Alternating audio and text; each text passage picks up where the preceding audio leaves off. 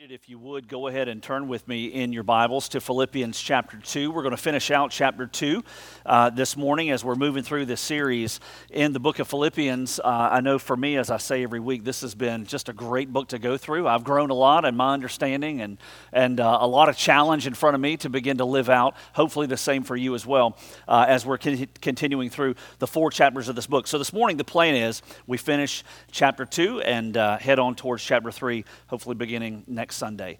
So if you're a sports fan at all, you know that we are in the heart of football season right now. Baseball season just ended as a result of last night. Those of you that may be Houston fans, I'm sure are few and far between. But if you are celebrating. Those of you that are Phillies fans who are maybe few and far between are probably heartbroken. And those of us who are Braves fans are glad the Phillies did not win. And so baseball season is over, right? And we are in the midst of football. However, basketball season is just around the corner. And so for those who are diehard basketball fans, NBA has already started. College is kind of right on that break line where they've already started some exhibition play at least. And then high school season is soon to start in just the next couple of weeks. But if you are an NBA fan specifically, then you understand probably that the greatest player who's ever played, I would say without argument, others would say arguably, would be a man by the name of Michael Jordan. Now back during COVID, some of you were able to watch the 10-part documentary series called The Last Dance, which chronicled that last season of Michael Jordan that he played there in Chicago.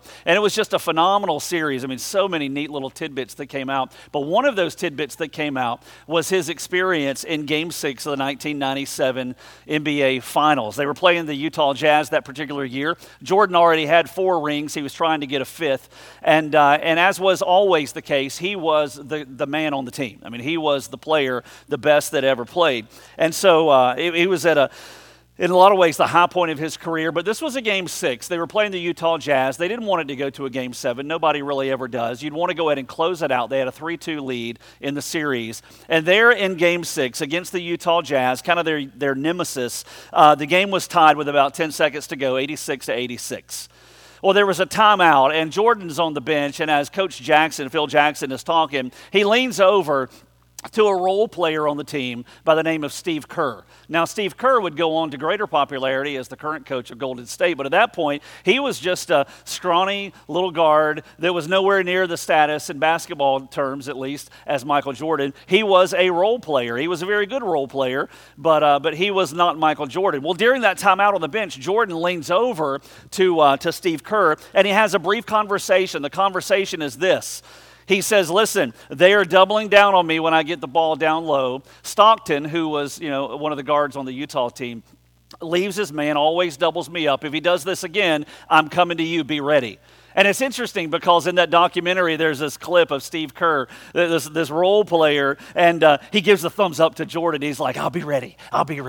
And sure enough, the timeout's over. They inbounds the ball, and Jordan gets the ball. He pump fakes. He drives towards the lane. Stockton leaves his man, drops down low, just like he had expected, and Jordan kicks a pass out, hits Kerr wide open for a 17-foot jumper, and ultimately nails down his 5th ring for Michael Jordan.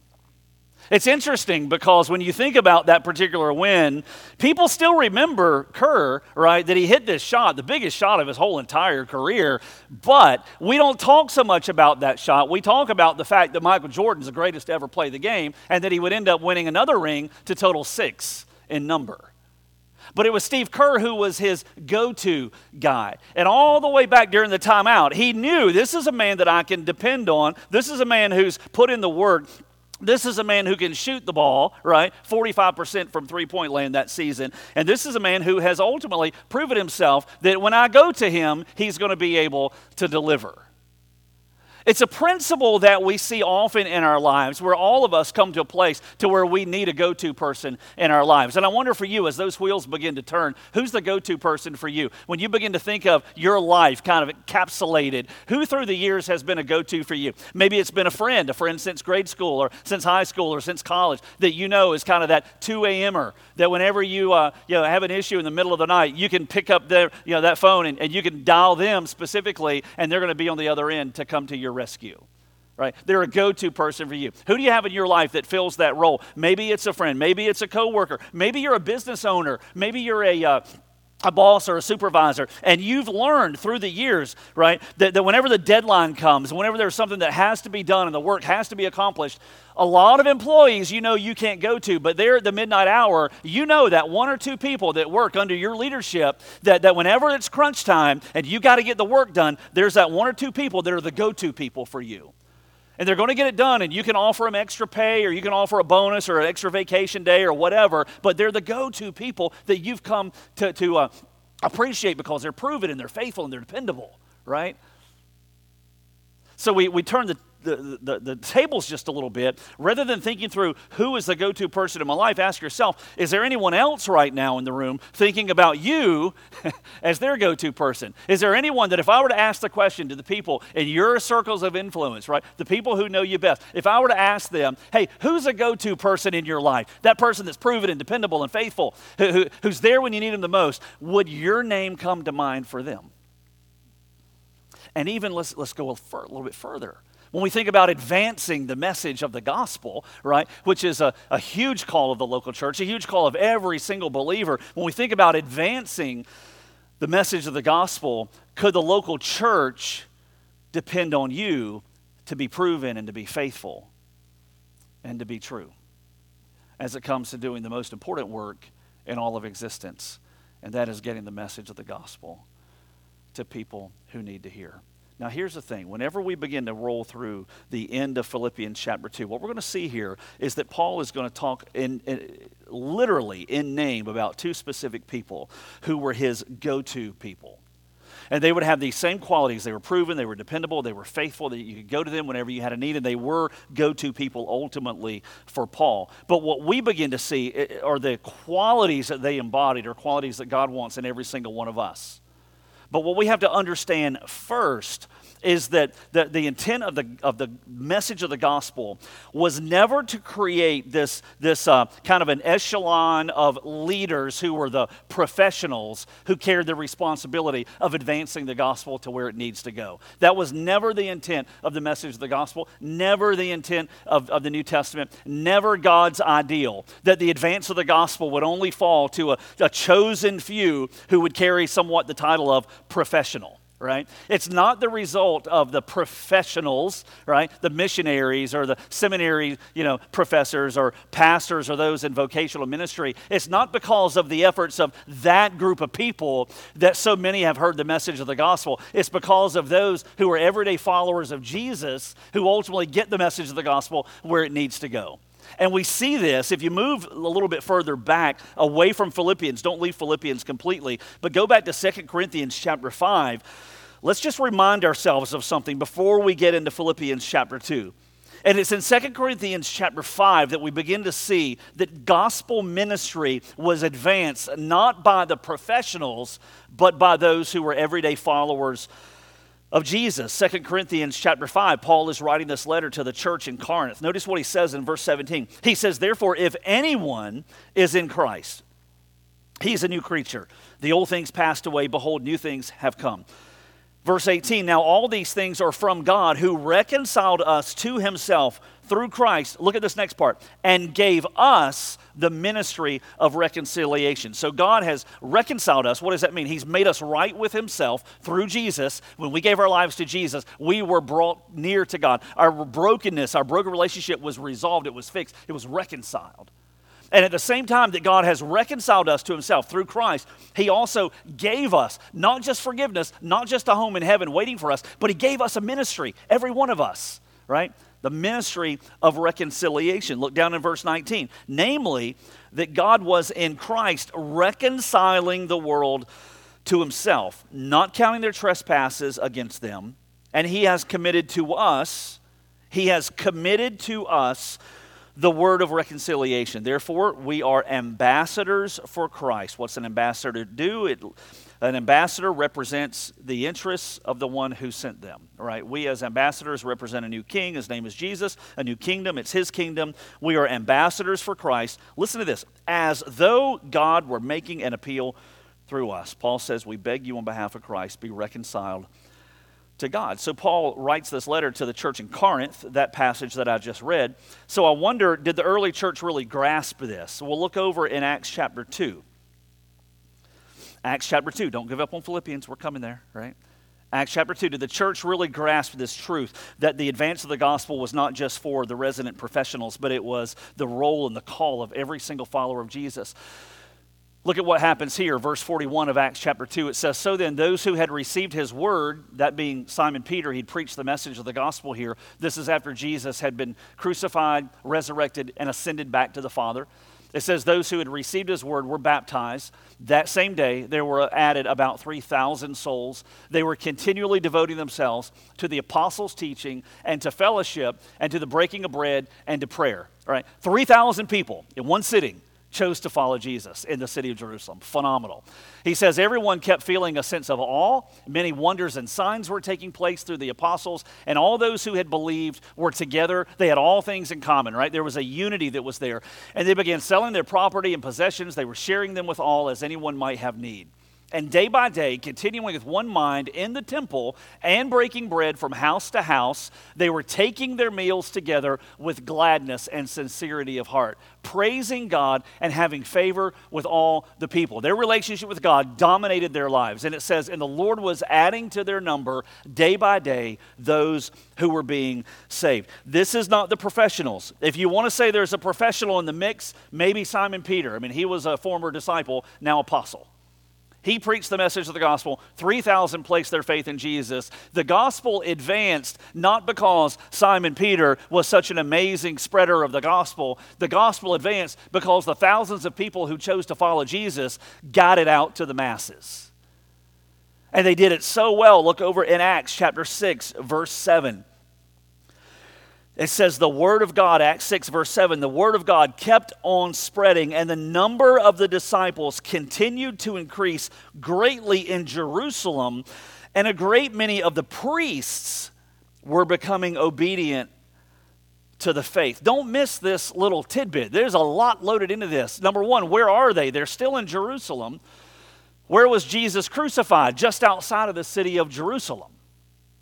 This is not the next generation. This is not a couple of generations later. This is not the next century. This is the same generation, just a brief period of time between all the events that went down when Jesus was crucified, and now this is happening in the same city, Jerusalem, where Jesus was crucified. What we find now is this pocket of believers that have now given their lives to Jesus are taking the ownership to spread the message of the gospel. They're not saying let the 11 disciples do it and let's throw in Matthias, number 12, who was just added in, because after all, they're the professionals. They're the ones who walk with Jesus. Let's let them do it. That was not the mentality. They said, this is now our faith, and we have an obligation and a responsibility and a call to go share the message of this gospel with those who are around us. And it was so significant that the priests, are you kidding me, in the same temple, in the same city where Jesus was crucified, just a small matter of time before, that the priests now were becoming obedient to the faith, to this new faith called Christianity. Not because Simon Peter was a great preacher, but because people understood the simple truth that they had a role to play in the advance of the gospel. Check out this principle. I hope you'll jot it down, and I hope this bothers us a little bit, because I believe this principle is true. And it's an issue in so many churches. One of the biggest gaps of understanding in the local church, one of the things that often gets missed, one of the biggest gaps of understanding in the local church is the simple understanding that every believer plays a crucial role in the advance of the gospel. Not just the pastors, not just the worship leaders, not just the staff members, not just the visiting missionaries, not just the professionals, right? But that every single follower of Jesus plays an absolute crucial role in seeing the message and the ministry of the gospel ultimately advanced. In other words, every single one of us should be go-to people when it comes to partnering with God in his mission in this world. Every one of us. So Paul is writing the book of Philippians. He's writing the book of Philippians about 11 or 12 years after he planted the church in the city of Philippi, Acts chapter 16. For the sake of time, I'm not going to read a couple of passages. If you're following me in our church app, you've got a couple of passages there in Acts 16. I'm not going to read those this morning. I'm just going to give you the brief little synopsis of what went down in Philippi when Paul planted the church. When Paul planted the church in Philippi 10 or 12 years before he wrote the letter to the Philippian church called Philippians, he planted that church in an interesting way. He comes into the city, and after a period of time, he goes down to the waterside there, and there's a Bible study taking place. There's a lady named Lydia.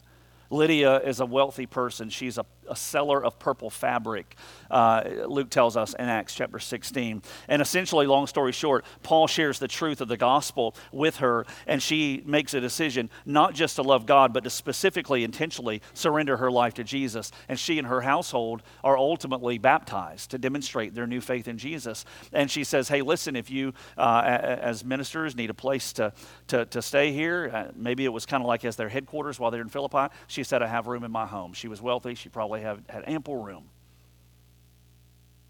You fast forward a little bit in Acts chapter 16, and you see the mention of another person. We only know him as the Philippian jailer. You see in Acts 16, Paul and Silas, his ministry partner there in Philippi, would be thrown into prison for their faithfulness and obedience to share the gospel.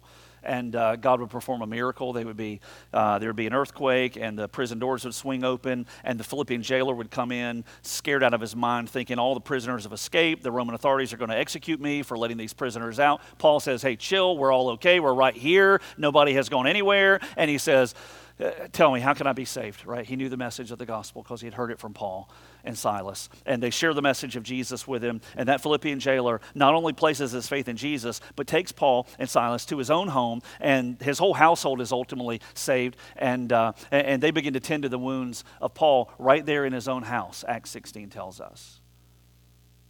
And so I put all that together, and I wonder, when Paul then writes 12 years later this book called Philippians, he himself is in jail, imprisoned in Rome, chained to the wall or to a member of the Praetorian Guard, a Roman soldier. And as Paul writes this letter to the Philippian church 10 or 12 years after all the events happened when he planted that church, I wonder, because we didn't have church buildings until the 3rd or the 4th century, I wonder if that church in Philippi is gathered in the home of Lydia. And they're gathered around kind of like this, right? There maybe not even this many people. And they're there in Philippi and Rome. We've got a letter, everybody gathered together. I wonder if they were in Lydia's home. I wonder if they were in the Philippian jailer's home. But they were in somebody's home more than likely. And they gather together and they begin to read through this letter. And what Paul tells them is, number one, how much God loves them and how much he loves them and how his heart beats for them and he longs to see them again and how he prays for them. And he shares with them how they need to live a life worthy of the gospel, to put Jesus on display in the lives they live. And by the way, you've got an example. His name is Jesus, and his humility is the humility that you're supposed to embody. And so get out there, he says to the Philippians in this first part of this letter, and I want you to obey and I want you to shine for him, and I want you to stand on what is true.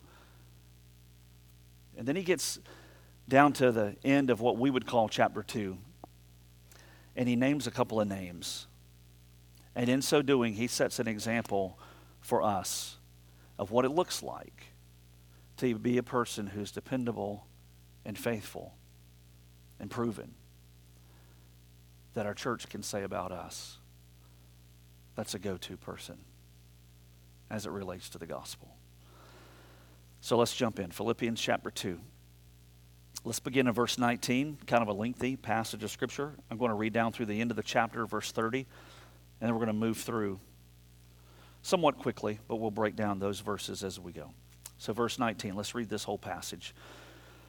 Paul writes and he says, "But I hope in the Lord Jesus to send Timothy to you shortly, so that I also may be encouraged when I learn of your condition." Remember, Paul's in jail and more than likely in Rome. He's in prison for the gospel. He's writing to the Philippian congregation. He says, "I have no one else of kindred spirit," speaking of Timothy, "who will genuinely be concerned for your welfare. For they all seek after their own interests, but not those of Christ Jesus. But you know of his proven worth, that he served with me in the furtherance of the gospel, like a child serving his father. Therefore, I hope to send him immediately, as soon as I see how things go with me. And I trust in the Lord that I myself also will be coming shortly. But I thought it necessary to send to you Epaphroditus, my brother and fellow worker and fellow soldier, who is also your messenger and minister to my need, because he was longing for you all, and he was distressed because you'd heard that he was sick. For indeed he was sick, to the point of death, but God had mercy on him, not only on him only, but also on me, so that I wouldn't have sorrow upon sorrow. Therefore I've sent him all the more eagerly, so that when you see him again, you may rejoice and may be less concerned, and I may be less concerned about you. So receive him then in the Lord with all joy. Hold men like him in high regard, because he came close to death for the work of Christ, risking his life to complete what was deficient in your service to me. Paul names two names, Timothy and Epaphroditus. Timothy, we can learn from chapter 1, verse 1 in Philippians, was actually with Paul there in that Roman prison. Now, we don't know if Timothy was locked up as well, or if Timothy was allowed access to Paul to help care for his needs while Paul was imprisoned. But chapter 1, verse 1 tells us that Timothy was with Paul. In fact, he writes a letter, I, Paul, and Timothy, right? The letter is actually from both of them. So Timothy was there with Paul. Epaphroditus, now Epaphroditus is a little bit different, and we're going to see in a second. Epaphroditus was from the church in Philippi. This is the only place in the Bible, really, where we read of Epaphroditus. There's another fella in one of Paul's letters named Epaphras, probably not the same person. This is about the only mention of Epaphroditus. He was a part, we can assume, and I'll show you why in just a second, he was a part of the church in Philippi who had been sent by the church with some resources for Paul, like a care package. We don't know what was in it. Maybe it was financial in nature. Maybe there were some things that Paul needed. I don't know. Maybe there were some $100,000 bars, Snickers, Reese's Pieces. Who knows? But he sent this gift. And so the Philippian church, if you look at chapter 4, verse 18, look at what it says. The Philippian church sends this little care package to Paul in prison. They use Epaphroditus as the messenger to deliver it because he was part of their church. And then when Paul sends the letter back, or what Paul does is he writes this letter to the Philippians and he sends it back to them through Epaphroditus. Look at chapter 4, verse 18. I have received everything in full. I have an abundance. I'm amply supplied, having received from Epaphroditus what you have sent, a fragrant aroma, an acceptable sacrifice, well-pleasing to God. There's Timothy, one go-to guy, right there with Paul as he's imprisoned in Rome. And he mentions Epaphroditus, a fellow from the church in Philippi, who delivers not just a care package, but then takes the letter written to the Philippians and he delivers it to them upon his return. And in between, he gets deathly ill while he's gone. How cool is it, by the way? We need to thank God for this, that we get to read this very letter that he wrote 2,000 years ago right here in our Bibles. 2,000 years later, it's such a treasure.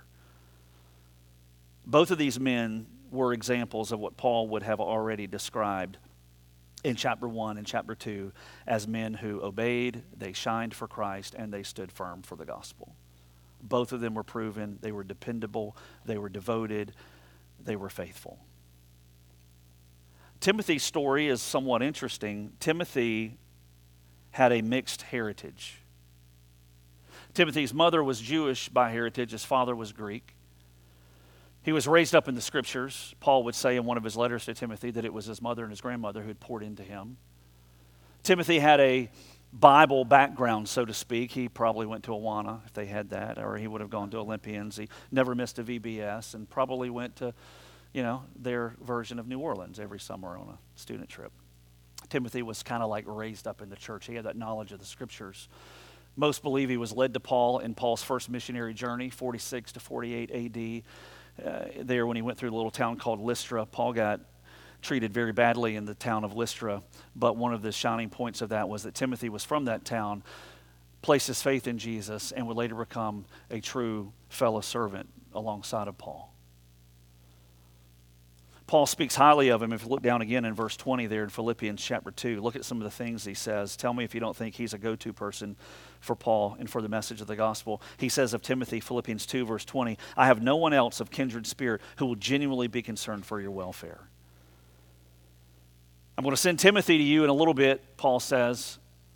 When he gets there, man, you're going to be blown away because I don't know of anybody else.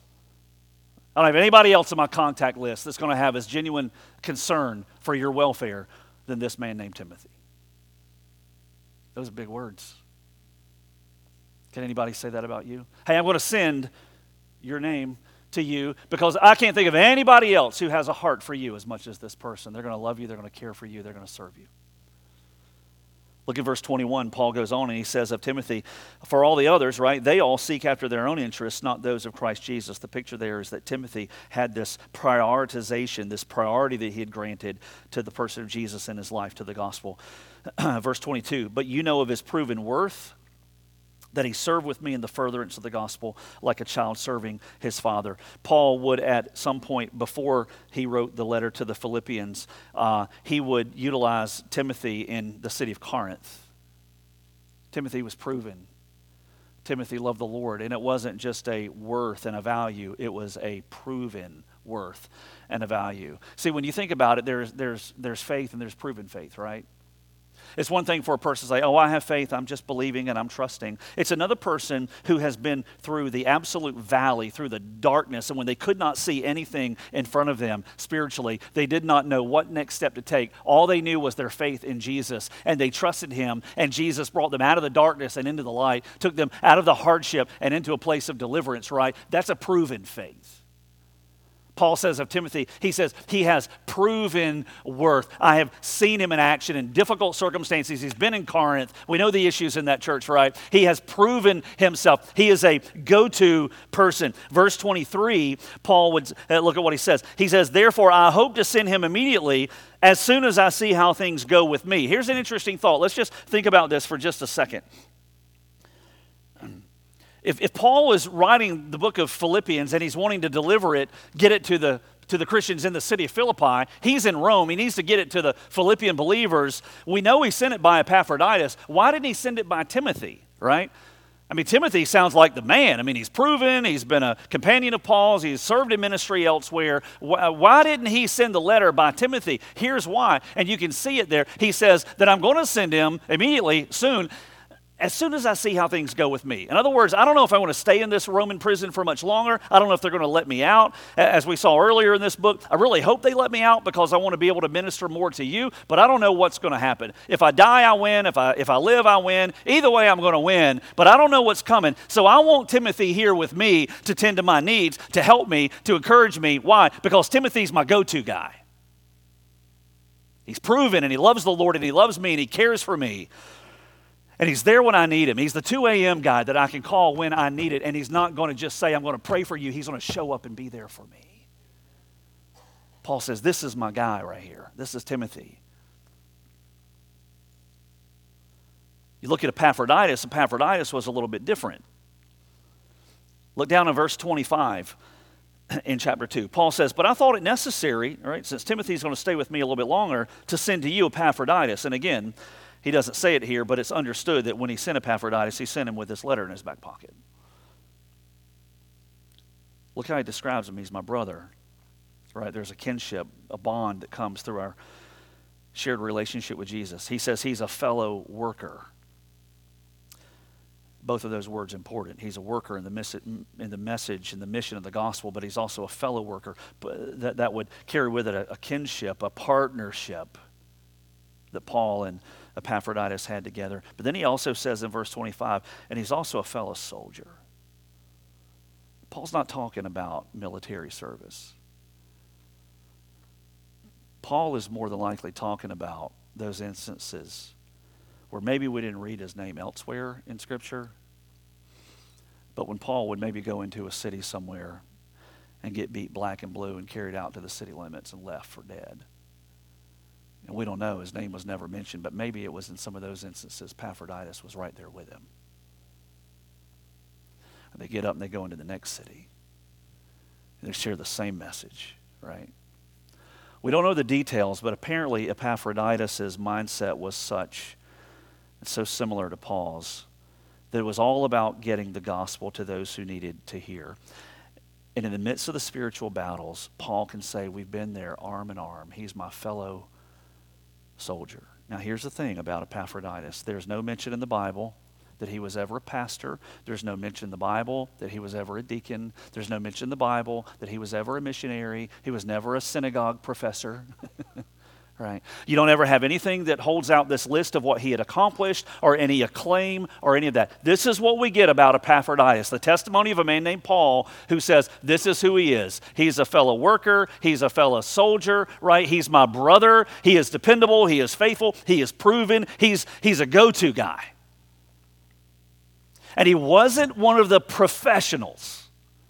He was just another guy who had given his life to Jesus, whose life was radically changed to the point to where he understood that advancing the gospel is not just for the professionals, but every believer has a part to play in that as well. To the point to where he did it so well, Paul could say, I'm going to be sending him back to you. Now look at what he says a little bit further. If you go down to Verse 26, it says, he was longing for you all. He was distressed because you'd feared, or that you'd heard that he was sick. Verse 27, indeed he was sick to the point of death, but God had mercy on him. Not on him only, but also on me, so that I wouldn't have sorrow upon sorrow. I didn't want him to die, right? My heart would have been broken if he had died, Paul says. We don't know what the illness was, but it was so significant where he could have lost his life. The Philippian believers had heard about it. They're like, man, this is our guy. I mean, he's one of us. He's from our church, and now he's over in Rome, and he's about to die. You know, we don't want him to die. Paul says, he's doing better. I'm sending him back, and he's going to be okay. Of course, they would read this letter as they're gathered together, and there they would celebrate that it was none other than Epaphroditus who had delivered the letter himself. Verse 28, he says, therefore I've sent him all the more eagerly, so that when you see him again, you can rejoice, and I may be less concerned about you. He was proven, he was faithful, he was passionate, he was a go-to man. Paul says, verse 29, receive him then in the Lord with all joy, and hold men like him in high regard, because he came close to death for the work of Christ, risking his life to complete what was deficient in your service to me. Now, Paul's not slamming the Philippians. This is not a backhanded swipe. You know, he did what y'all couldn't do for me, you know. No, they couldn't minister to him in the same way Epaphroditus did. They did minister to him through the gift that he sent. Paul was saying he was valuable to me in a way that not every one of you could just uproot and come to be by my side. And he could. You know what's interesting? When you look at that verse 30, he says he came close to death for the work of Christ. That could mean that Epaphroditus, maybe he picked up an illness or some type of a disease or something as a result of his traveling in the first century. Maybe that's what it meant, literally physical illness. Or what Paul could be referring to there is, you know what, guys? I'm chained to a Roman guard here in Rome for sharing the message of the gospel, the same message that this man also holds to, and he's showing up in my cell who could have easily had himself locked up and chained up and his life executed as well. And that was the kind of guy Epaphroditus was. We don't ever read about him anywhere else. He wasn't a professional, but he invested everything in furthering the gospel. And there were a list of people just like him in Paul's life. He had Barnabas, he had Silas, he had Titus. Titus he calls somewhat of a son in the faith. 40 different people that Paul mentions throughout his letters who were ordinary people that were ultimately go-to people for Paul. Some you've heard of, Aquila, Priscilla, we read of in the book of Acts. People like not just Epaphroditus, but Aristarchus, Sopater, Tychicus. I mean, those are names. Who are these people? Paul names them. 40 people that we can read of that Paul can say, these are go-to people for me. They didn't have some great accomplishment. They didn't have some great talent. They were just proven and dependable and faithful, and they were there. And one of the biggest gaps in the local church today is that gap in our understanding that the advance of the gospel and the gospel ministry, listen, is not just for the professionals, it's for every one of us. And the gospel advancing is dependent on people on the platform preaching the gospel and people in the pew, so to speak, advancing it as well. So let me ask you a question as we close. Are you a go-to person as it relates to gospel ministry, like what we've just looked at? Is this church stronger? Is this church more effective because of what you add? Can it be said of you that the church here, this church, we'll just talk about this one because this is where we are. Can it be said of you that this church the people here are more served because of what you add. Right? God doesn't call any of us to save the whole world. He just calls us to be faithful and obedient where He's planted us. Can it be said there's a missionary in your neighborhood? Because you're there. Every one of us called to live on mission. Paul names two of them by name. One we've heard of, Timothy, another, maybe not. But they set an example of what it looks like when we as believers understand that God wants to use me in this fallen world to make a difference as I live out the gospel, living in a way that's worthy of the gospel. And as you can do this. It's the pattern that He's used for 2,000 years of church history. You can do this because His Spirit will do the work through you if you let Him. Let's pray. Heads bowed and eyes closed. I wonder in your heart today, Christian, if you'd be willing to say, Lord, I want to be this kind of a person. I want to be a go-to person that's dependable and that's proven, who loves people, who's available to people. I want to have that kind of a mindset that I'm not just here taking up space in this world, earning a paycheck and living out my life. But Lord, I want to live with an intentionality. I want to advance your work and your mission. I want to be an ambassador, Lord, that you use, who represents you in this world and represents you to others in this world. I want to be a go-to person that you can use. I wonder how many here would say as believers that, Lord, I want to live my life on mission every day. I want to be an everyday missionary, that wherever you put me, in the places where I live and where I work and where I go to school, where I play and where I hang out, I want to be a representative of you there. Or would you be willing today to tell Him that? Because the only other alternative for us as Christians is just to see church as a place where we show up. And just to try to soak in as much as we can so that we can grow in our intellect and our knowledge, which are both good. I mean, those are good things. But the only other alternative to living on mission is just being here for us. And the picture of the New Testament is just not that. It's about growing because we need to grow. But it's also about going because we're sent. And so, Lord, help us to be those kind of people who are proven in our faith, who are dependable, Lord, who represent you well in this world in which we live, who are faithful. And God, may the work of the gospel go further because of what we add to the mix. As you use us, knowing that it's not because of us, it's only because of you, and may you get the glory. And for any who are here, Lord, who've never made that most important decision even for themselves, Lord, right where they sit today, may they make the most important decision they'll ever make to admit their sin to you, Jesus, who came and died and rose, and invite you to forgive and to take over. And Lord, we thank you that you'll do it. For it's in Jesus' name we pray. Amen.